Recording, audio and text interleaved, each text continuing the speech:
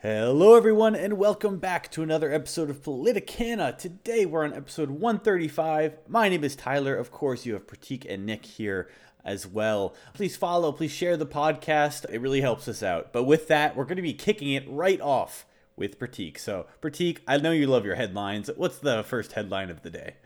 Are you with him or are you against him?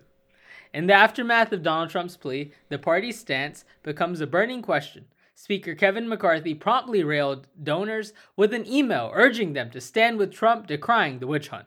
Addressing reporters, McCarthy said, "I've been pretty clear on this all the way through. I think the country is very frustrated when you don't feel that there's equal justice. The president hasn't even been out of the office for 4 years, but you're holding him to a higher standard than you've ever held anybody else." Senate Minority Leader Mitch McConnell refrained from criticizing, merely stating that he wouldn't comment on candidates. Former Vice President Mike Pence said he does not know why other 2024 presidential candidates presume former President Donald Trump to be guilty of the charges he is facing. During a public meeting, MTG paralleled Trump's case with the January 6th insurrection, asserting scrutiny fell on the Justice Department, not defendants. Prominent Republicans like New York Republican Eliza Stefanik, the fourth highest-ranking Republican in the House, Alabama Senator Tommy Tuberville, Florida Representative Byron Donalds, the infamous Florida Rep Matt Gaetz, and Pennsylvania Rep Eric Schmidt voiced unwavering support or denouncing the case as a political hit job, while Ohio Senator J.D. Vance vowed to block DOJ nominees, labeling Trump a victim and accused Garland of harassment. Senator Marco Rubio acknowledged Trump mishandled documents of being wrong, but argued no harm occurred without disclosure to foreign entities. Lastly, Lisa Murkowski found the indictment damning, while Mitt Romney questioned Trump's motives and criticized his failure to comply. Among the other hopefuls, Vivek Ramaswamy, Nikki Haley, Ron DeSantis, and Francis Suarez have all said that they would pardon Trump if they were elected. This is where Republican politicians stand, but the question is, where do the voters stand? The most recent coefficient poll shows Trump holding steady at 47%, DeSantis at 13%, Christie at 9%, Pence at 5%, and Haley, Ramaswamy, and Tim Scott all tied at 3%. So the reason I'm bringing up the story is the main thing is we all know, like, oh man, what do people feel about Trump? Like, is Trump guilty? Is Trump innocent? But one thing that we've seen as a big, in general consensus is that a lot of the party is generally in favor of Trump. You look at the people like the Freedom Caucus side, you look at people like McCarthy, which is the establishment side. A lot of them have a lot of mixed feelings on Donald Trump. So the question about it is, like, what are people with him or against him? And based on that, that's all going to translate to whenever the general elections happen. So Nick and Tyler, what are your thoughts on Donald Trump and how the party feels about him? Well, do you think DeSantis even has a chance at this point? Like, Trump has so much momentum behind him as a result of this. If this hadn't happened, it still would have been, a couple months ago, DeSantis was seen as number one. He started being Trump in the polls. Trump was seen as sort of a loser from the last election, and it was DeSantis who was going to come in, new face, new energy. He was going to win the party and beat Joe Biden. But now, after this court case happens, I love how the more Donald Trump has things against him, it's like the more support he has. And I get that part of it is him framing it as a witch hunt against him. But the fact is that he very clearly did wrong here. And Christie, which we'll get to later, is one of the few Republicans who actually has the balls to say that he did something wrong, which doesn't make any sense for the other candidates. I get that they need to appeal to the base and they're looking after the same voters that would vote for Trump, and so they can't be too against him. It's the Republicans versus the Democrats. This is what this whole election is about. But at the same time, you're trying to beat Trump. I feel like it should be a layup to say this guy has failed. He's been a failure. The Republicans have been losing the last three major elections for the House, Senate, and presidency. Trump is the cause of that, and he's not going to win this time. You need to vote for someone else. And it's just sad that, or not sad, but, it's sad that, it actually is sad that this is like the one thing that's holding him together. I think without this, Trump actually would have had to try to win the primary. Like, DeSantis would have actually given it to him on the stage, and he would have had a tough time. Now it seems like he's sailing through it with all these major Republicans that you named, all of them major voices in the party saying you need to back Trump, otherwise we're going to lose. We need to back Trump, otherwise the Democrats are going to come after you. You need to back Trump or else. And so, Tyler, what are your thoughts on this? I follow. I have a similar sentiment, but I think the reason they're doing it is because this is what's demanded by their constituents. Like, if you're Marco Rubio, I mean, basically all of Trump's base are people that you're trying to siphon off, and they all believe there is some deep state conspiracy that made it that Trump was able to be indicted, and because of that, we need to defend him. So what are they supposed to do? They're kind of caught in between a rock and a hard place. Chris Christie's whole campaign is about attacking Trump, and that's been very clear, and we're going to be getting into that. But basically everyone else is just trying to ride the coattails of Trump, it seems like. And you're right. How do they take any sort of edge over him if they're just going to be complimenting him? The worst case being Mike Pence, this guy that Trump literally ruined his career, and he comes out and saying, of course I'm against wrongdoing, but there's clearly some injustice going one way than the other, in his very political voice. But at the same time, you're shooting yourself in the foot. You're not helping yourself at all. Are you campaigning for president, or are you there to be another mouthpiece to get Trump to win that primary election? The biggest question to me out of all this actually doesn't have as much to do with the Republican primary. It has to do with the general election. Do the Democrats, will they be excited about voting against Trump because he was indicted for that very fact? Or is it everything else that Trump embodies and has done in office? I'm not quite sure. But to me, that's a more interesting question, because it's clear based off the polls that the Republicans, they don't really care that Trump was indicted. They think there's a witch hunt. They think that the justice system is not working properly right now. That's kind of a dangerous situation for a country. I actually don't think we've had this situation in quite some time, at least in my lifetime. So watching it all play out is very interesting. But it looks like Trump's going to be winning the primary, and then in the general election, this is going to reemerge as a topic. Yeah, so some young Republicans like Charlie Kirk, who's a popular online voice for conservatives, young conservatives specifically, Charlie and a bunch of other conservatives online have basically said, this was right after the indictment came out, they said all the other candidates need to drop out of the race. You need to show solidarity, get out of the way. We need to support Trump because the Democrats are coming after us, and we all need to rally around one figure and defeat them in this next election. Pratik, you're a Republican. Do you think that other candidates should drop out and back Trump in light of his recent arraignment? I don't think that they should back Trump. I think that if there's enough candidates that are anti-Trump, and now you've seen that there's like 13 candidates apparently that are all trying to become president because they all think they're better than Trump. So in that case, you need all these people to rally around one person. Now, my context would be that in terms of that, things that have been said are absolutely correct. Like Christie was saying that Trump is a 3-time loser that lost in 18, 20, and 22. He's right. Trump lost the Senate, Trump lost the House, and Trump lost the presidency. He's lost in a lot of these elections where he should have done better, but he didn't. So the argument is that a lot of these other people that are the establishment wing of the party, they don't want Trump because they feel that if Trump comes, then he's also going to lead to a lot of these other people down ballot losing. And the weird thing about the establishment side, we've talked about this, like you have the Kevin McCarthy side. In the past, whoever's the establishment was always anti-Trump. In the current situation, the loudest voice in support of Donald Trump is the Speaker of the House, Kevin McCarthy. Kevin McCarthy is the face of the establishment. Then you have the opposite side, your Mitch McConnell train. Those guys hate Trump with a passion. And then you have the other ironic side, the Freedom Caucus, who is traditionally in favor of Trump and who is vehemently opposed to anything that Kevin McCarthy does or any of Kevin McCarthy's cronies that are in support of Trump. So it's a weird situation within the party, and I think that's the main situation that you're seeing translated right now. All these people that are running are all scared. They think that right now with the current situation, many of these people that aren't me, because I don't think Donald Trump could beat Joe Biden if it was just today, unless something happens, because Joe Biden is the incumbent and Donald Trump has already lost to him. I think both things of that nature are very important. But at the same time, many people in our country don't see it that way. And they would be looking at it as that, Trump is getting all these scandals and Trump is winning because of these scandals. If anything, all of these different things that are going on, like the box case, that is being looked at a higher level than Watergate because it caused him to become indicted. All these other presidents haven't been indicted. There's been no other vice presidents like Pence that have been indicted, but Trump was indicted. So all of that stuff kind of plays into the story. But I think the fact that Trump being the biggest victim of all time, the fact that he's able to sell himself as being a victim constantly, no matter what happens. If anything happens, it's everyone else's fault. It's not Trump's fault.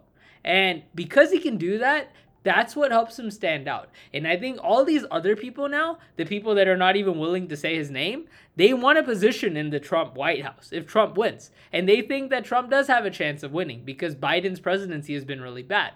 The situation, though, falls around that Trump has already lost to Biden. And for me, as a Republican voter, irrespective of whether I like Trump or I don't like Trump, the important part is that he lost already. I would rather have somebody that you know has a potential chance of winning. Because why would you stick out a candidate that has already lost to run again and potentially lose? That's unless Biden did something so catastrophic that there was actually a good chance, and that's not going to happen. And incumbents usually win. Yeah, they do, but Trump didn't win. But what I will say is, I think a candidate that's going to take down Trump has got to take some big risks.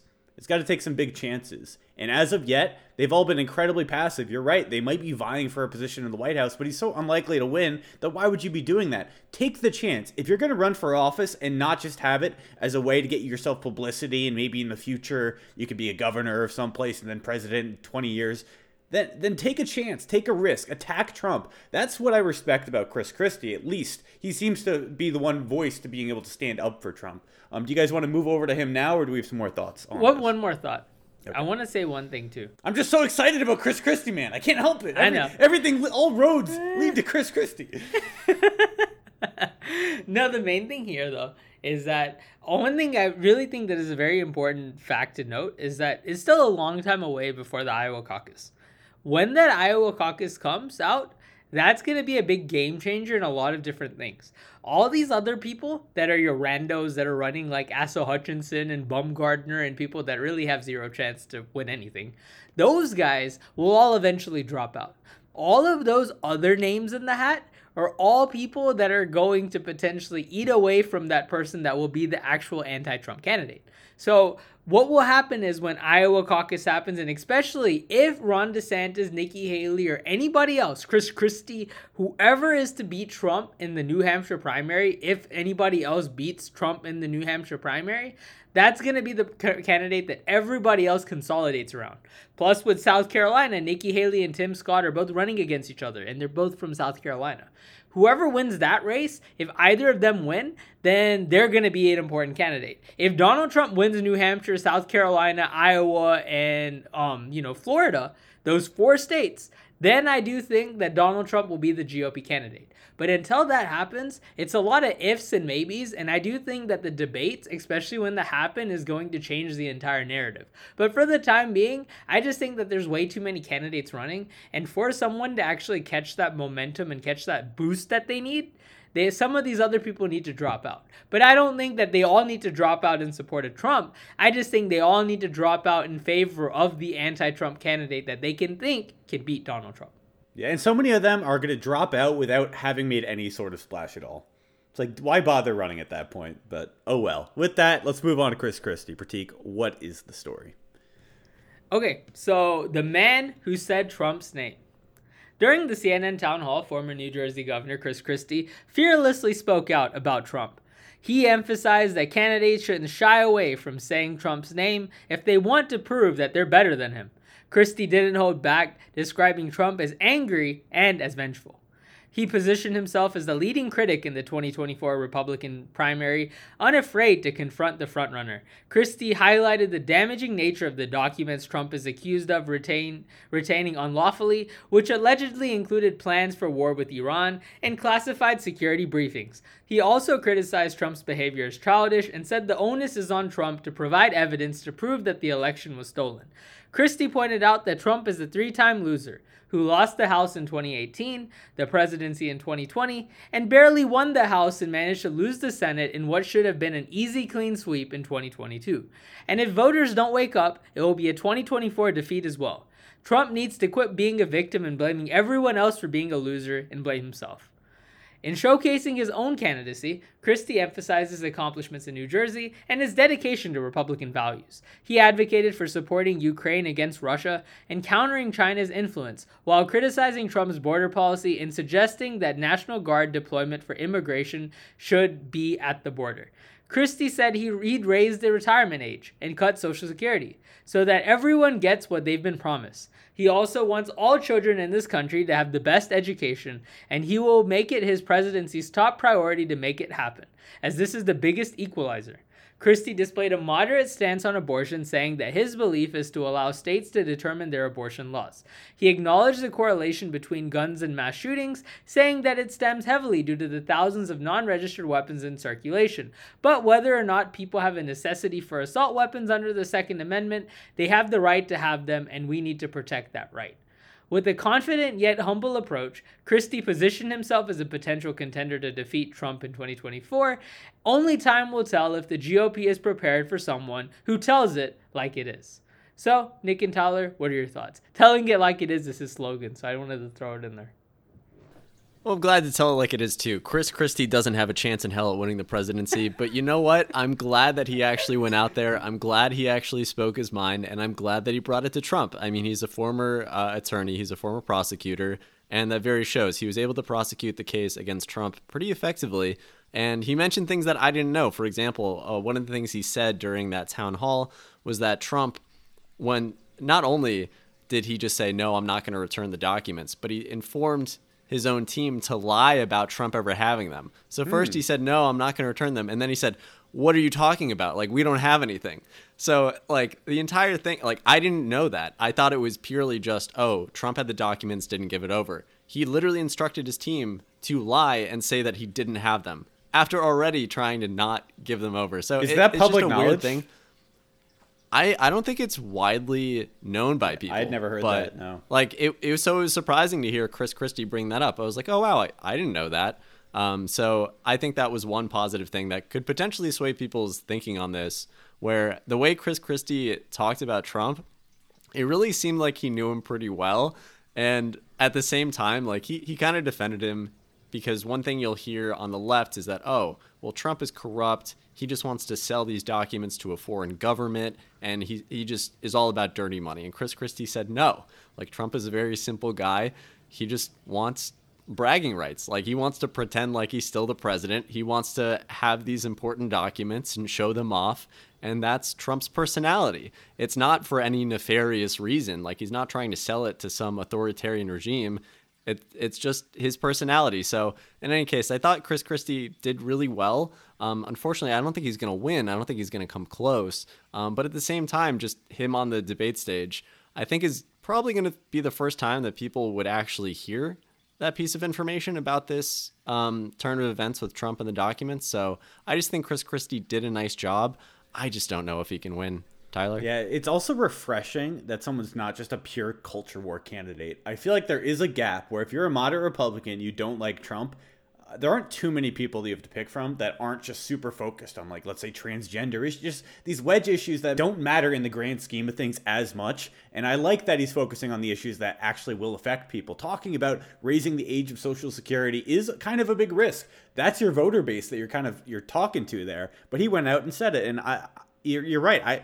As a politician, and Pratik had emphasized this before the show, as a person, he seems like a reasonable guy. He's actually a very eloquent speaker. I mean, you look at him, you're like, oh, maybe he's a bit of a mess, but that's not true. Like, he comes across as a decent guy.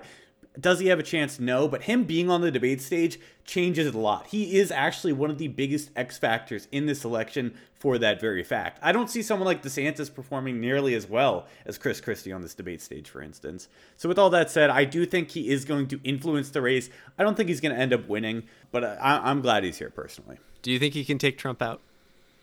I think that he's speaking very truthfully about Trump. When you were talking about the ego, I think that makes sense. And I also think he kind of pointed towards incompetence. He's like, look, this guy has these documents. He's not trying to capitalize on the fact that he's these documents. He can't help himself. He literally cannot help himself. He needs it for his own ego's sake. I think that's an interesting approach to take on Trump. But we've seen so many people try so many different ways, and it's really hard to break into Trump's supporter base because they're so convinced that there is this deep conspiracy, especially on the Democrat side, and no one except for Trump can take them on. And if they can take down Trump, they can take down anyone. At least that's how I think many of his supporters are viewing the situation. Pratik, what do you think about Chris Christie as a candidate? I think Chris Christie has a lot of stuff that he's gonna bring on the table. I remember when I literally listened to his whole CNN town hall. Like, I was actually fascinated by it. I'm like, this guy actually sounds like a genuine person. Like, he sounds like a genuine person that literally cares about the country and cares about what he's running for. Like, most of these people are all just in it for something. Like, Ron DeSantis still hasn't said Trump's name. Like, I don't really know what he's trying to accomplish by, like, trying to talk about the man who should not be named. Like, the thing about like Chris Christie is, like, he at least is honest. Like, he criticized all these people for, like, not saying his name. He's like, say his name. Say his name. Like, it's like, the fact with Chris Christie, too, is he talked about specific elements and things that in conversations that he's had with Trump in the past. Like, he talked about whenever Trump won, he basically called Chris Christie on into a meeting, and he was asking, so Chris, like, what do you think I can do to make sure that I'm able to win the White House again in the next 4 years? And Chris Christie said to make it about the country. He's like, you didn't win because you were the better candidate. You lost because Hillary Clinton blew it. In order for you to win as a president, you need to care more about what the people want, what the country needs, and not make it all about yourself. And he is like, the biggest problem with Trump is that everything is about him. He's like, he is the numero uno. Like, no one else matters. All of his scandals, all his controversies, everything that he does, it's always about him. He's like, when it comes to presidency, this is the problem with Donald Trump. And then he talked about personal issues that he had with Trump. Like, he basically helped out Trump in a lot of his debate prep up into the election. And then up into the next election, he was one of his main debate prep people. So I think that's another good thing about quality about Christie is that he's teaching Trump how to speak on stage. So, like, maybe that is a good X factor. I still remember how well he did in the 2016 primaries. So, in terms of the debate stage. So, I think when it deals with this stuff, he talked about, like, how Trump and him and all these other people were, like, gathered in a room together to prepare for the debate. And then they all got COVID. And then whenever Christie was on his, like, in the hospital, Trump called him just to make sure that Christie didn't say that he gave him COVID. And then, like, apparently he was telling other people that Christie gave everybody COVID. Like, little petty things. This is the thing about Trump, is like, with Christie, wow, he sounds like a genuine, honest, regular person. He doesn't sound like somebody that's gonna make it about the world on, like, whenever he's, like, wants to accomplish tasks. He's gonna make it about just doing the task and not making a big deal out of it. With Trump, everything is about him. He wants recognition. He wants to be known as, like, oh, this is what I did. I am the Trump. With Chris Christie, I think that's the flavor that we're forgetting. And I think the main thing about Chris Christie is that he also is a very genuine candidate. He is a very good speaker. He's a better speaker than half of these other people on the stage. You listen to him talk, he knows his issues. You ask him questions, he's going to give you an honest, genuine answer. He's not going to be robotic Rubio. He's not going to sound like, he's not going to have the same talking lines as Trump, and he's not going to make all these hand gestures. He's going to make it about his answer to the actual question. So I think these kind of things is what I like about Christie. But as you guys said, I don't think he can win. But I do think it's important that we have somebody like this in the race that is able to at least shake off Trump. If anything, Chris Christie is the biggest assist man on the debate stage because he's willing to say his name. He can take out he might take out other people with him. But at the same time, the focus is going to be that he's going to be a big X factor that is going to impact another candidate to potentially beat Trump. But I don't think he himself has the firepower in him, plus the fact that we still all remember when he hugged Obama, that he can beat Trump. But I think he's important. Well, with the firepower analogy, I feel like Chris Christie coming into this race, he's going to be like a kamikaze pilot, okay? If he takes down Trump, he's going to take himself out as well. If you go against the cult leader, you are going to be dead to the members that really love that person. So even if he takes Trump out of the race, it's not like, oh, suddenly he's number one. Then someone else is going to swoop into number one. And Pratik, I thought it was really good that you sort of shared some of the history between the two of them and how last time Christie, actually in both the last elections in 2016, after Christie dropped out, he helped Trump. And then in 2020, Christie also helped Trump. And so I think it's really interesting that Christie both times ended up helping Trump. But this time it's very clear that the two are going to be enemies. And so I think that's what's different, because I think a lot of people would just say, well, Christie ran in 2016 and he lost to Trump. Trump beat everyone. So why is this different? And I think this is why it's different, because Christie never actually went against and after Donald Trump in 2016. And this time that seems like it's his sole purpose and what he's going to do. Yeah. And it's interesting because he actually has that insider information on Trump. Now, how credible Trump's base is going to see that information, I don't know. I don't think they'll be too impacted by it. I think Chris Christie's a way better politician, but people don't necessarily vote for the best politician. We've talked about this time and time again. And even though it's all about me, some people like that strong leader. They see it as strong leadership, where this guy is taking control. And when maybe the world's a little more chaotic than it was before, that's the guy you're going to lean on. And the funny thing is, as much as Trump throws people under the bus, he's going to 100% turn around if Chris Christie attacks him on stage and say, Chris, look at all I've done for you. And now you do this to me. He's going to act like Chris Christie's betrayed him in some fundamental way, when really it's been Trump throwing him under a bus the entire time. So yeah, so I hope Chris Christie has some juicy insider info and on stage can completely embarrass Trump, make him stutter, make him not know what to say. My favorite thing about Chris Christie is he called him a 3-time loser. I think some things like that sticks, right? Problem with Chris Christie's situation. It took me so long to find the full town hall on YouTube. That's how impactful Chris Christie is right now. Nobody really cares about him. He did just announce, for him. To be fair. That's true. But I found Pence's and Haley's stuff on YouTube. It took me a while to find his. But see, at the same time, I think that's the best benefit that Chris Christie brings, is that he has that insider information, as you guys said, but at the same time, he doesn't care. He talked about, in 2020, he basically said all Trump is a childish sore loser. He lost, and the reason why he made this a whole big scandal about everything is because he just can't take the fact that he lost. He's just one of those people that is a sore loser that just can't get behind the fact that he lost, and he likes to blame everybody else for his losses. I think the fact that somebody said that is pretty refreshing. Whether or not you believe that about Trump or don't believe that about Trump, that doesn't matter. The fact is that somebody said it. And I think whenever somebody says that, at least that gives him some form of credibility. I would rather have him than Bumgardner. I don't know anything about Bumgardner, but I feel like the guy's a bum. He hasn't said anything yet. With Chris Christie, at least he said that much. So we'll move on to DeSantis now. Well, so we talk about Trump, we talk about Christie, right? And Christie is the one saying Trump's name. The reason why Ron DeSantis isn't getting anywhere is he isn't saying Trump's name. So literally Nick, the opposite of Chris Christie. Exactly. So, Nick, what's your thoughts on Ron DeSantis? An Italian from the north and an Italian from the south. Who are you going to pick, America? So the woke vine virus strikes back is the title of this story. And basically, Florida Governor Ron DeSantis has taken his anti-woke propaganda machine to Nevada this week, appealing to the home of Sin City in Las Vegas. So according to a recent Harvard CAPS poll, Trump maintains a strong lead at 59%, while DeSantis trails at 14%, so a distant second. Since announcing his run for president, DeSantis has faced a tough battle against Trump, with polls consistently showing him at a disadvantage right now. State-level polls also highlight this trend. So in Iowa, one of the first states that's going to be voting in the primary, Trump is leading DeSantis by 15 points, while in Nevada, he maintains a staggering lead of over 30%. Similarly, in New Hampshire, another early voting state, Trump has his lead extended by 5 points recently, up to 44%, leaving DeSantis at a mere 12%.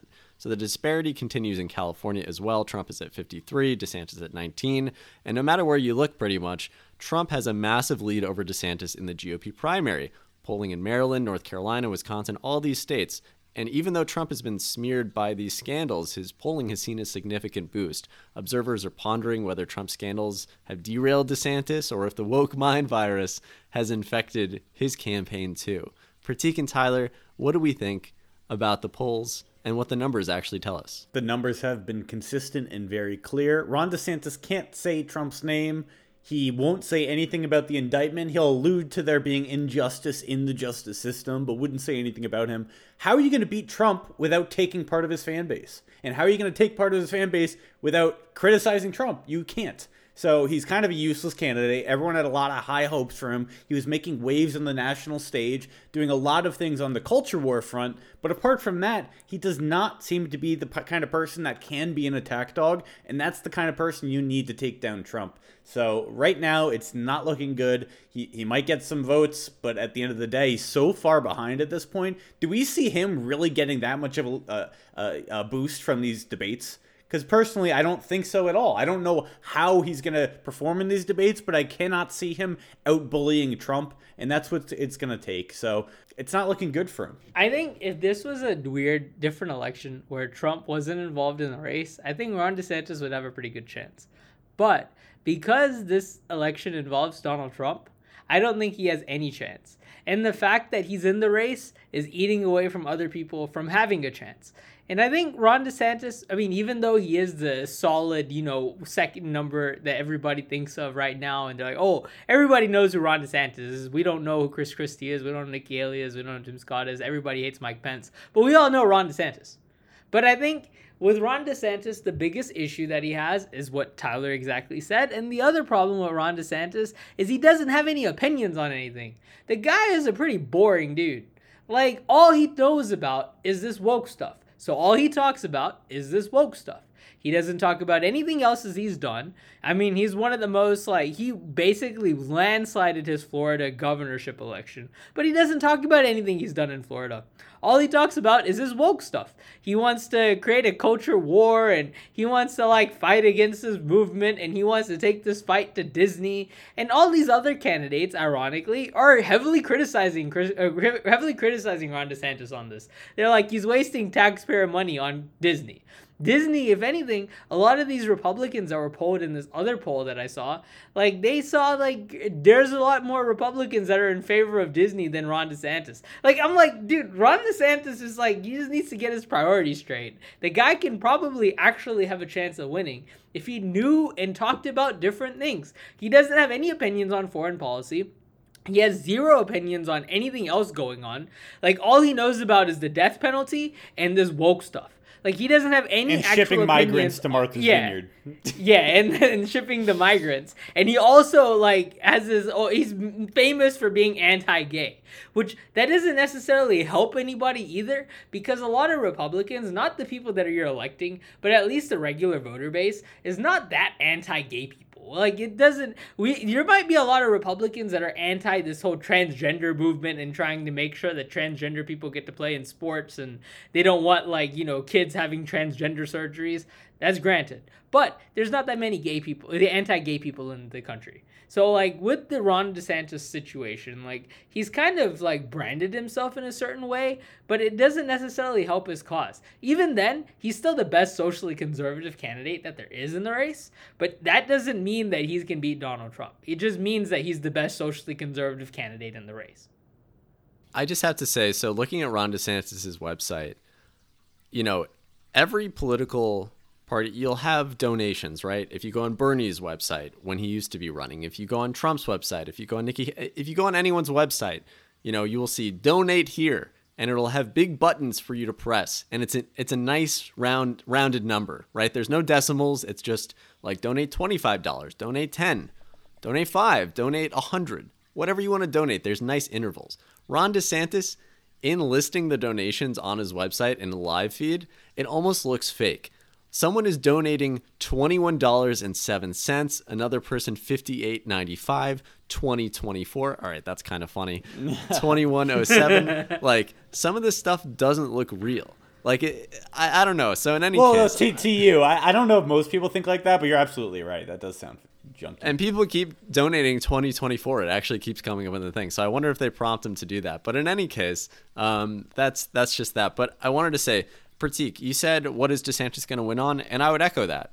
Like, he can't talk about immigration. Trump has him beat on that. That's Trump's entire identity from when he ran in 2016, is tough on immigration. That's what he's going to run on again. DeSantis doesn't have him there, even though, like Tyler mentioned, he put migrants up in Martha's Vineyard. And if Trump wasn't running, I think that would give him some credence. But Trump is running, so who cares? So that's number one. Another thing, tough on crime. He's not going to win there. Foreign policy, not going to win there. The economy, not going to win there, even though Trump added 25% of the U.S. federal deficit. So that's pretty bad. Someone could hit him on that and do a decent job, but at the same time, Trump's going to say, that wasn't me. I'm a businessman. I'm here to make jobs. Like, he can always fall back on that, okay? Even though his record, a little shaky. So DeSantis, and to be fair, you could clearly say that was COVID. That wasn't Trump. That was COVID. Had nothing to do with him. It was just very unfortunate. And that's what he would probably say. But at the same time, the number's still there. In politics, people like to play fast and loose with facts, and you can still say that. You can still claim that. So I just don't think that DeSantis really beats him on anything except for the woke stuff. That's why he's leaning into it so much. That's what actually gets clicks and gets people interested in your platform, is taking a stand on cultural issues, specifically, for example, transgender people in sports, schools, bathrooms, what have you. Like, that has become a major cultural flashpoint over the past couple of years. And DeSantis, more so than Trump, has really made a name for himself on these different social issues. So I get what you're saying, Pratik, that he needs to go outside of that and that he actually has to, do something else. But at the same time, like, that is his differentiator. Like, everyone needs one. And it seems like he's leaned into that the most. He spent the most time developing that identity. And I think when he runs, he's not going to lean into his military background. That's just a checkbox. He's not going to lead into his religious convictions. That's just a checkbox. Because, like, Trump is not a religious man. Trump does not appeal to evangelical voters as a human being. But at the same time, he represents them. Like, he actually has their interests in mind because he wants to be loved by them, and therefore he espouses a bunch of evangelical He wants to stuff, be loved by God. Come on, man. Which, like, Trump himself, like, Jesus. Is he the most moral person? Probably not. But, in any case, so I just wanted to sort of make the case that DeSantis doesn't win on anything else aside from cultural issues. And I think that's why he needs to keep pushing them, because otherwise I think what else does he have to offer? Well, he does. But at the same time, and this is a question I'm going to pose to you guys, is like, is that wokeism, that fight against that, do enough people care? Like, online, people certainly care. It's what gets people clicks. That's what's in the cultural zeitgeist. But at the same time, those 80% of people that are somewhat apolitical, maybe they have one or two issues they care about, maybe all of that is irrelevant. And that's why he's unable to make, like, any headway on that front. Do you think that could be the case? Or is it because it is powerful, but he's just so one-dimensional and not well-rounded that because of that, he doesn't stand a chance? It's the latter. He's so one-dimensional that he only talks about this. If he talked about other things and then he sprinkled in a little bit of his anti-woke stuff, it'd be all right. But all he talks about is the anti-woke stuff. And there's only so much you could talk about this same movement. It's not like immigration. Like, this is an issue that is, like, always existed. Like, there's always going to be something new people are going to be woke about. Half the people in our country that vote Republican don't know really what woke means. Like, this is just like, and those, like, philosophical type issues. Like, having philosophical type issues is great, but philosophical type issues don't win you elections. They might win you a governorship, but they don't win you a presidential election. But Pratik, it's easy to understand. If you don't whenever you hear about woke ideology and woke people and whatever, and someone is the anti-woke candidate, you would think, oh, I like this person. They're doing a good job. But see, the problem is Trump's in the race. Even if Trump is not the most woke guy, I mean, Trump is one of the biggest diehard supporters of Disney.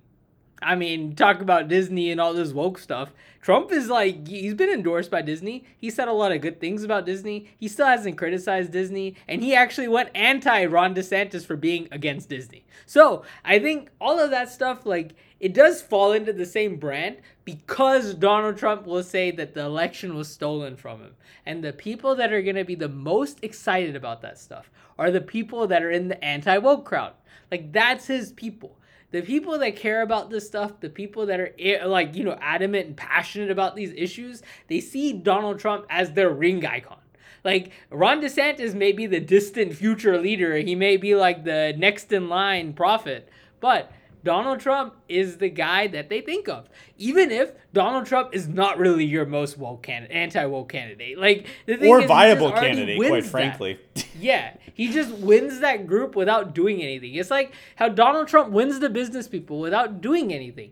All these other people have to try to sell to try to win these business Republicans. The business Republicans are already going to vote for Donald Trump because he's a business person. Well, He doesn't Pratik, he have has to do done anything to something accomplish that. on anti-woke. You remember 2016 as well as I do, where Trump That's railed fair. against, cancel culture. He's like, his entire identity was going against political correctness from the very That's start. fair. And that's the same idea as being anti-woke. Yeah, but So, does DeSantis do it better than Trump? No. I think that's the key. It's like Trump has all these supporters. Is he better at being anti-woke than Trump? I don't think so. Trump could walk out on the stage and say, I'm a woman, call me she, her, and he would still win the anti-woke vote, So dude, Trump once put out, this is, I think, while he was still back on Twitter, or maybe this was Instagram, where he said that he was going to draft the best female basketball team of all time. And it was all, basically like, said LeBron if only they James. could get LeBron James to transition to being a woman, that his team would dominate anyone else. Look, he's funny, and that's not even a novel joke, but he's a funny guy at the end of the day, and he's a bully for sure. But that stuff unfortunately wins, especially when he's on TV. Trump's the master of TV. We're gonna see a lot of how this plays out on the debate stage. You guys ready to move on to the next story? Yes. Let's do it. Move on. Let's do it. Take us to So- Suarez, Tyler. To Suarez and beyond. We have Miami Mayor Francis Suarez, the only Hispanic candidate, declared his candidacy for the Republican presidential nomination on Good Morning America. When questioned about Trump's behavior and the charges, Suarez dodged, claiming he lacked details. That's not a good look when you lack details and you're announcing your presidency. Anyway, when reminded he was running against Trump, he countered, "That's where you're wrong. I'm running against Joe Biden's America. In America, where the poor get poorer, where America weakens, and where China becomes the sole superpower." So we got Suarez entering the race. To me, this just seems like a guy who's trying to get his name out there.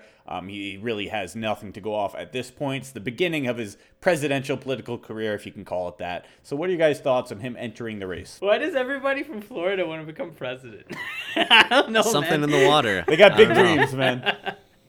But I just wanted to say, so him claiming that he lacked details, running as a mayor, you need to be connected to what's going on in your city or your town. Pete Buttigieg was hit over and over again about his record in the town that he was the mayor of for South Bend, Indiana. I'm sure it's a small city, whatever.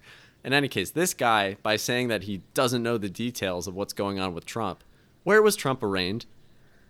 In Miami. What is this guy the mayor of? Miami.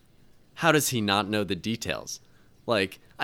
It's just a stupid thing to say. So I know that most people are not going to be as nitpicky about this as I am, but at the same time, if you were the mayor of the city and claimed to know, oh man, I'm doing such a good job going on here, I'm responsible for Miami's success, even though it's just a bunch of rich people who want to party it up and live in these huge skyscrapers. It's do you really have to do that much? Miami is seen as a really cool and fun place to live, and I don't think that's because of a recent mayor. But maybe he's done good things. Who knows? You never know. Maybe he's out there at the nightclubs every single night, slinging shots to people, making it a good time.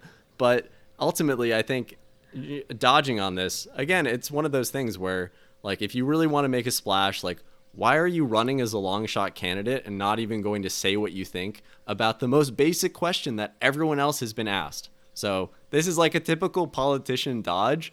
In a race where you can't have a political politician dodge if you want to have any chance of winning. You got to swing the bat if you want to hit a home run. Well, speaking of Suarez, so with Suarez, I just think that he's just one of the many candidates from Florida. They had Jeb Bush and Marco Rubio and Trump in the past. This year they got DeSantis, Trump, and Suarez. And I just think when it deals with these primary candidates from a particular state, all the other candidates will all die out if Trump wins that state. This is their state, right? If you don't win your state, you're not going to win anything else. So all these people are there is just to see who wins Florida. Whoever wins Florida, which I heavily doubt is going to be Suarez between the three-man race of Suarez, DeSantis, and Trump, then, that's going to be the big question mark. If DeSantis ends up losing Florida itself, he's also going to drop out of the race because that's his whole claim to fame is done. So I think this is all about Florida. The last election was also about Florida. It was between Rubio, Jeb Bush, and Trump in Florida. Rubio and Jeb Bush both lost to Trump. Both their candidates basically fell through the water. Nobody cared about their races anymore, and Donald Trump won. So all this stuff is going to come down to Florida. I just think there's something special about Florida, and that's why everybody from Florida wants to become president. But guess what? Trump's known for draining the swamp. He's going to do it again here. All those Florida politicians, got to drain them out. Yeah. Well, speaking of, let's talk about Powell. So, we talked about draining the swamp. Powell is going to keep the same interest rate, which is a good thing. So this is a pretty quick story. We don't really need to debate about this. Is just an update. This week, the Federal Reserve decided to maintain interest rates, leaving the benchmark federal funds rate unchanged between 5% and 5.25%. So happy to see that. That means the economy is getting better and things are stabilizing. So now let's go on to a different country where things are very unstable, China. Tell us about them. It is important, though. I mean, stopping runaway inflation, hopefully that's an indicator of that. We'll see how the markets move. That'll tell us where people are thinking on that. But yeah, moving abroad, we got Blinken's Beijing adventures. So U.S. Secretary of State Blinken headed to Beijing on a big diplomatic mission, hoping to soothe U.S.-China tensions that he took over the world stage. He had fruitful discussions with Foreign Minister Qin Gang and covering worries and possible collaborations. He stressed America's dedication to its principles and partnering with allies for a fair and orderly planet. Despite low hopes, this is a major milestone in dialogue between our nations. As everyone knows, we've had strained relations with China over the past few years. Then you have Taiwan, and that just adds to it the South China Sea and all of that. So what are you guys' thoughts on this visit? Is it impactful? Well, I think it's an important visit because this is the one that was delayed months ago. We talked about it on the show with the Chinese spy balloon that was caught over the United States. Blinken canceled his upcoming trip to China and has delayed it until now. So this is what that meeting was. And I think he's in a tough spot, right? On the one hand, you need to balance the fact that the United States and China are so interlinked economically that you still need a good partnership. But at the same time, like since 2016, really, we've seen that we are very adversarial with them, and not just about things in Taiwan. It's also about economic nationalism, and that is an incredibly powerful force, especially when people feel like they are not earning enough money to really do well and thrive to the same extent that their parents were, their grandparents. You hear about how things used to be so much better back when manufacturing was really huge in this country. And even though you could say globalization has changed a lot of things, and we're not dealing with the same place and time that we were in America in the 1950s and 60s, totally different world this day, you can still sort of have this nostalgia around it and say, look, all these manufacturing jobs moved to China, and that's why people are struggling right now. It's because of the Chinese. Let's blame them. So it's a difficult thing to kind of straddle that, plus the very real concerns of Chinese cybersecurity threats, Chinese espionage, like China stealing all of these intellectual and trade secrets from the United States for years and years and years, and from many other countries as well. Like China so much wants to be seen as this global partner for many countries, seen as a positive place, and yet it's sort of treated as a pariah in the United States on so many different issues. So Blinken has a tough job going over there. And, it's going to be like any other meeting where you're just trying to toe the line. On the one hand, you sort of have to chastise them to say, you guys shouldn't be sending spy balloons over to us. That's not cool. But at the same time, you can only go so far. No one wants a war with China. And right now it's this weird waiting game where everyone's trying to see what is China going to do about Taiwan. And part of that, people think, is what happens in Ukraine. Russia is doing terribly in Ukraine. And if they had taken it over very quickly, the idea was supposedly that China was going to see that as a green light, where if the United States did nothing for Ukraine, why would we do anything for Taiwan? It's a very different scenario, of course, but just given how things have gone in Ukraine and how much Russia is hurting right now, I think it sort of delayed a little bit what's going on in the South China Sea. Although, to be fair, end of the day, China, like, here's my tinfoil hat thing, right?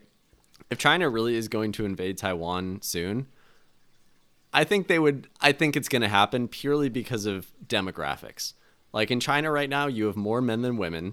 These men are not going to, we don't have a reverse society where multiple men marry the same woman. So it's like, what happens with all these men who are not going to have any sort of partners, and who, what are they going to do? It's like, well, you have an excess of, young men. Do what you always do in these countries. Send them to war.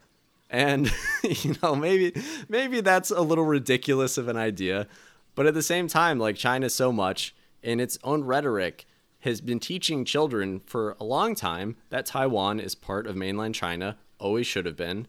And all this debate around that, whatever, you go back to Chiang Kai-shek, you go back to the Polynesian sort of natives who were in Taiwan before Chiang Kai-shek moved over with the nationalists.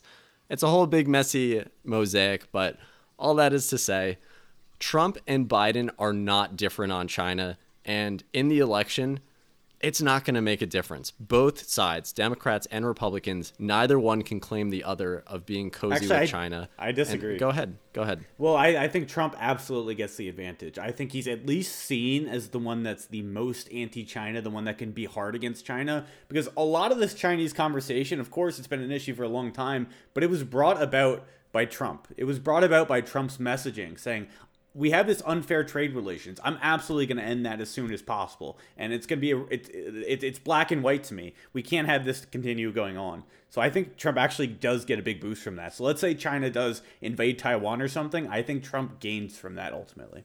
That's fair. But at the same time, I don't know if reality is supported by that. So, for example, like, Trump never said that the United States would defend Taiwan if China invaded. Never said it.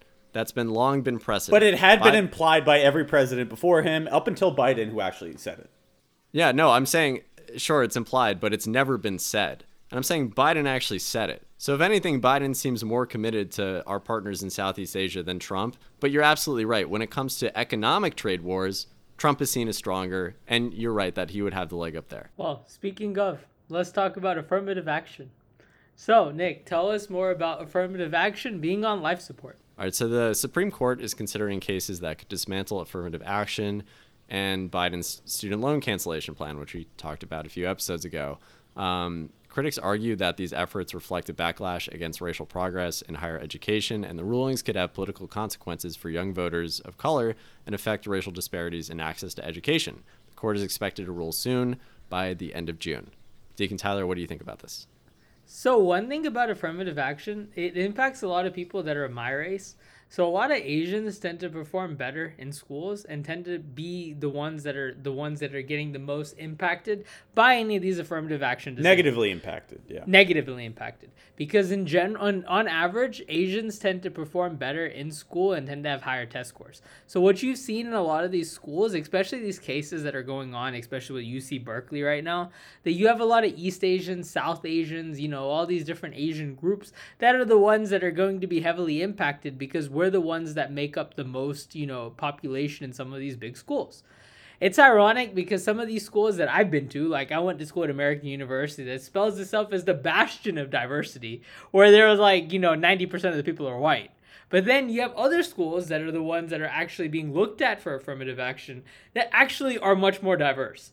Ironically, there's less African American people, I get that argument, but there's still a lot of Hispanic people and there's still a lot of Asian people inside of these schools. So I think that aspect of that we have to analyze a little bit more because they talk about everything being like affirmative action being bad and everything, but most of the time you just have to allow the students with the best scores and the best grades to be the ones that are taking they're the ones being selected. You need to have things like a blind selection system where maybe you're not looking at a resume's name and you're just looking at actual credentials. It's been passed around in the past. But the problem was also, and it always will exist, I don't know the answer to this, is that there's certain groups in our community that are, are disproportionately disenfranchised, and some of that stuff leads to them not having the same level of quality of education as others. And sometimes it's to do with income status, sometimes it's to do with where they live, and if especially it impacts a lot of African Americans and Hispanic students in particular, based on what communities that they come from. But at the same time, that's the issue that has always existed, and I don't really see affirmative action ever going away, even even though no one can ever say that, we have affirmative action, because all the schools try to prevent any policies showing that there's affirmative action policies, but everyone's mom, dad, and sister knows that affirmative action exists. Like, if it's weird if somebody's like, oh man, AA doesn't exist. It exists, but no one's ever willing to say it because the Supreme Court has said that it's illegal time and time again. And I think it's the same thing is going to happen here. So, yeah, Nick, but for me, I think the biggest discrepancy is the income one, because let's say you live, whether you're black, white, Asian, if you live in a low income neighborhood, you're just going to get less school funding, which is probably going to lead to less education rates, which leads to less college acceptances. So if we're going to have this process, this affirmative action, I would just like to see it more based on income levels. To me, that makes more sense. I don't know if we have to do away with it altogether. I don't think it should be 100% purely meritocratic, which is, a lot of the rest of the world, that's what they do. In China, for instance, that's what they do. Whoever gets the highest test scores goes to the best schools, and that's all it is.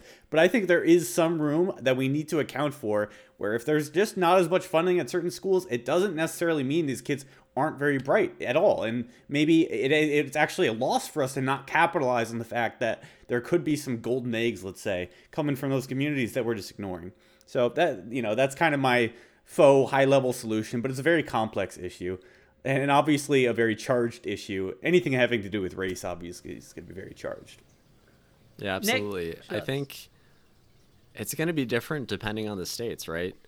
For example, if you look at a state like North Carolina, where you have the UNC system, the University of North Carolina, and there's different locations, right? If you look at Chapel Hill, which is, I think, what most people outside of North Carolina would just through basketball. Like through basketball, you would think of UNC Chapel Hill. And UNC Chapel Hill didn't allow African-American students to enroll up until, I think it was the 60s. Like that wasn't that long ago. So I think there are certain states where if African-American students were explicitly excluded from even being a part of the university system. And let's be real, like this is a state university system. State university systems are supposed to be affordable. They're supposed to be accessible. And if you want a really good education, like look at the UC system in California. The UC schools have a great reputation. Look at the University of Michigan, great reputation. Look at the UNC schools. They have really good reputations. And so like, I think by historically denying access to those institutions or just enrollment in those institutions, I at least would, I would at least think that even if affirmative action is done a little differently on the federal level, that on a state-by-state basis, I think a state like North Carolina should probably approach it a little bit differently than, say, California, where the states just have different histories and they've had different policies. So I just think that would make sense. Shots fired at the South. Look, I don't know, what else to say. I'm not coming after Utah here. There's also the Texas system. Come on. What are we gonna?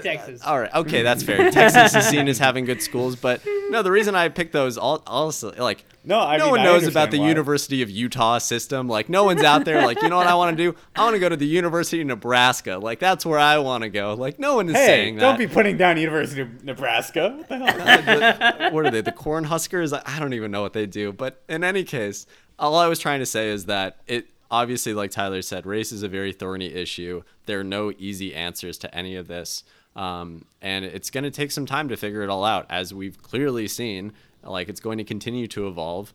200 years from now, I hope that this wouldn't have to be a conversation, right? You would expect that, like, the more time goes on, the less that this stuff actually matters, which makes total sense.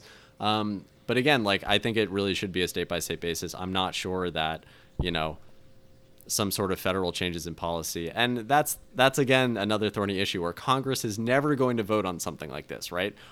Who would even sponsor a bill like this? I don't even know why you would have the motivation to do that. It would just never look good for whoever sponsors a bill. But the Supreme Court is ultimately where it's going to be decided. And just like Roe v. Wade, it's going to be something that's very charged, very much on the national, front. But ultimately, I think it kind of depends, which is not a satisfying answer. You know what else was on the national front recently? So we got topless at the White House. On June 10th, the White House held the largest Pride event in history, inviting LGBTQ plus community members to the South Lawn. During the festivities, trans activist Rose Montoya caused controversy by revealing her breasts at the Pride Parade party, after taking photos with Joe Biden and First Lady Jill Biden. Montoya later shared a video, Instagram, and TikTok recapping the White House picnic. In the video, she proclaimed trans rights are human rights while shaking Biden's hand. Shortly after, she exposed her chest on the South Lawn, prompting someone to shout, "Are we topless at the White House?" Montoya then walked around covering her breasts with her hands before shaking them in front of the White House. Sorry, I have to laugh reading that. In response, White House Press Secretary Karine Jean-Pierre said the behavior was simply unacceptable. She said people seen engaging in inappropriate behavior won't be invited back. Montoya said in response, "I had zero intention of trying to be vulgar or be profane in any way. I was simply living in joy, living my truth and existing in my body. Happy Pride, free the nipple." So we have a very interesting story here. It's actually legal to actually be topless in DC, but it's against, I guess, precedent, I don't know if that's the word here, to literally go topless on the White House, and people are very angry. Joe Biden, and this is during Pride Month, where he was very much promoting it and all their messaging. They had pride flags, actually came out and denounced this event, which politically actually means something. I mean, for someone that's probably been the most pride, let's say, friendly administration to come out and actually go against this kind of action is a bit interesting. But overall, a bit of a funnier story. But what are your guys' thoughts on this? Well, I think it's the most gender-affirming thing where I believe she was born a man, transitioned, and in a way, like, this is the most affirming thing or gender-affirming thing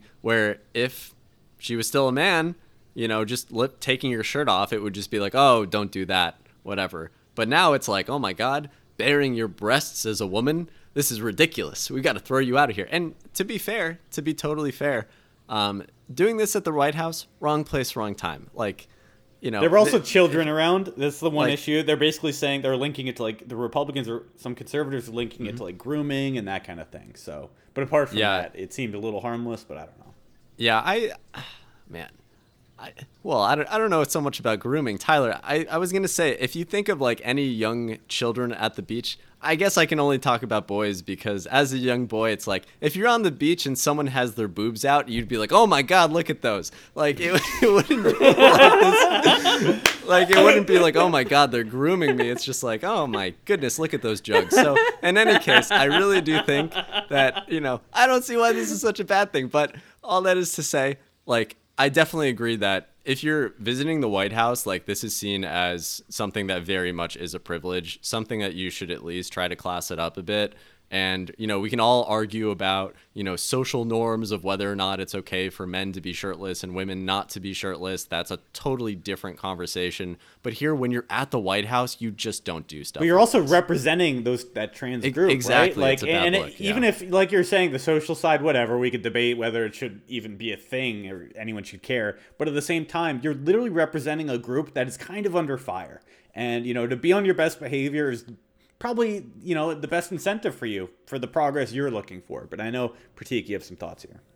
Yes, my only thoughts is that if this is a Republican presidency and this stuff happened, I wonder what the conversation would have been. But because this is a Democrat presidency, I'm actually surprised that they were very anti this, but it's a good thing.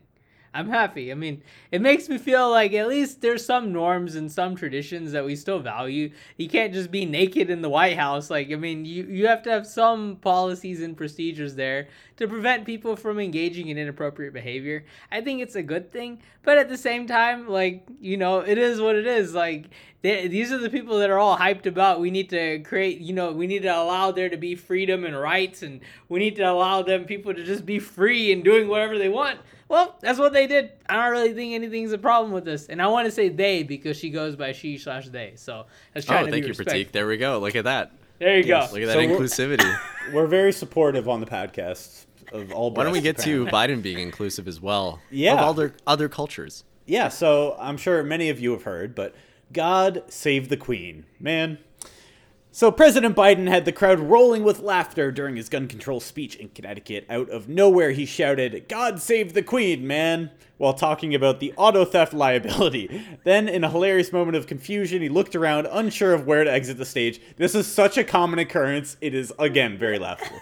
I mean, who knew the British and car theft had anything to do with gun control? Only Biden. And let's not forget, with Queen Elizabeth's death, it's now King Charles III. That's our president for you. Always keeping everyone on their toes while channeling his inner British vibes. Look, he still thinks that there's a British monarchy controlling America. He hasn't quite gotten to the revolution yet. He's been alive for a few hundred years, and that's okay. You know, I understand. So what are you guys' thoughts on this Biden gaffe of the week?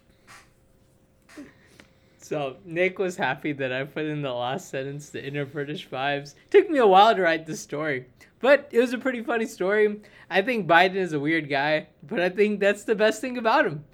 Dude's a dude, man. He's one of those people that's gonna go up on stage and do the most ridiculous, stupid thing that you would ever think of, and people find that to be normal. It's almost endearing, you know? Yeah. It's like, aw, Biden doesn't know where he is. See, I think that's the thing I always talk about, though. This is why there's only two idiots in the race against Biden. The crazy crystal lady and the Kennedy that is the most uninspiring Kennedy of all time.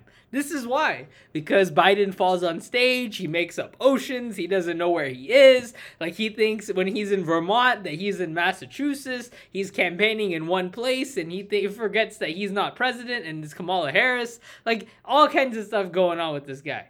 And I think that's the best thing about this guy, is that he is so, like, boring and basic and at the same time different. In the most non-presidential way, of course. But I think that's what benefits him over all the other Democrats. You don't see Beto O'Rourke and Elizabeth Warren taking their stance against Joe Biden, but you got everyone's mom, dad, and sister running against Donald Trump on the other side of the aisle. So I think that's the thing with this. Yeah. It shows how few viable candidates the Republicans have more than anything. You really can't beat this guy that just said God save the Queen as president, trying to run for president of America. Like, I mean, it's just so ridiculous. Nick? Yeah, I don't know why he said it. I listened to that clip of him because he's literally losing his, and you know what? You know, it sounded like he was like trying to be funny to whoever asked the question. I don't know if that person was British. Maybe that's what. In any case, that's just an excuse. Like, who knows why he would say, like, again, she died pretty recently. Like, it doesn't have the same effect that it used to, right? It just doesn't make any sense. So that's ultimately what we're left with. A man who's past his prime in Biden, and then a man who's a total jerk, Trump, where I forget if we mentioned this at the start of the show, but there was this news story about him offering, and there was a clip online of him offering to pay for everyone's food in a restaurant, and then he just left. He didn't pay for anyone's food. So, the restaurant was. I got the restaurant's name. It was called Versailles. It's a famous Cuban restaurant in Miami, and it was his birthday on Wednesday, so they sang him happy birthday. Trump said food for everyone, and then left without paying for the food. Oh, wow. Yep. So let's get to Partygate. So speaking of the UK, with God Save the Queen, rest in peace, I guess. So Partygate has a date with the Kangaroo Court. So this committee in the United Kingdom is investigating Boris Johnson and accusing him of lying and intimidating people after releasing a scathing report about lockdown flouting parties. Facing suspension, Johnson resigned from Parliament, calling the committee a kangaroo court. Sparks are flying as the battle over his legacy heats up ahead of critical elections. And just for people's background on this story, basically once the UK started going into lockdowns and the government said, everyone stay home, no big gatherings, there was a video of Boris Johnson having a gathering, just like having a little party with people. And so it was seen as very hypocritical and not a good look for him. So Pratik and Tyler, as we end the show, what do you guys think about Boris Johnson, who, by the way, I will add, someone who is British and from the Financial Times, I recently interviewed someone in a series on democracy, and the guy, I'm blanking on his name, but you can look it up if you just look up Financial Times FT and their democracy series and their podcasts. He basically said, the United Kingdom, in Boris Johnson, you have some guy who, he's really funny, he's quick-witted, he gets you to laugh, like he's very likable, but that's no like it was made clear that that's not a way to actually run the country and to do well. The UK was struggling with their energy bills. They've been struggling with high prices. You have rent issues. Like, you have a bunch of issues in the UK right now. And Boris Johnson didn't do a great job, even though he was very witty and funny. And so he was sort of saying, I hope America doesn't do that again, because like Trump is hilarious. Trump is really funny. He's really likable.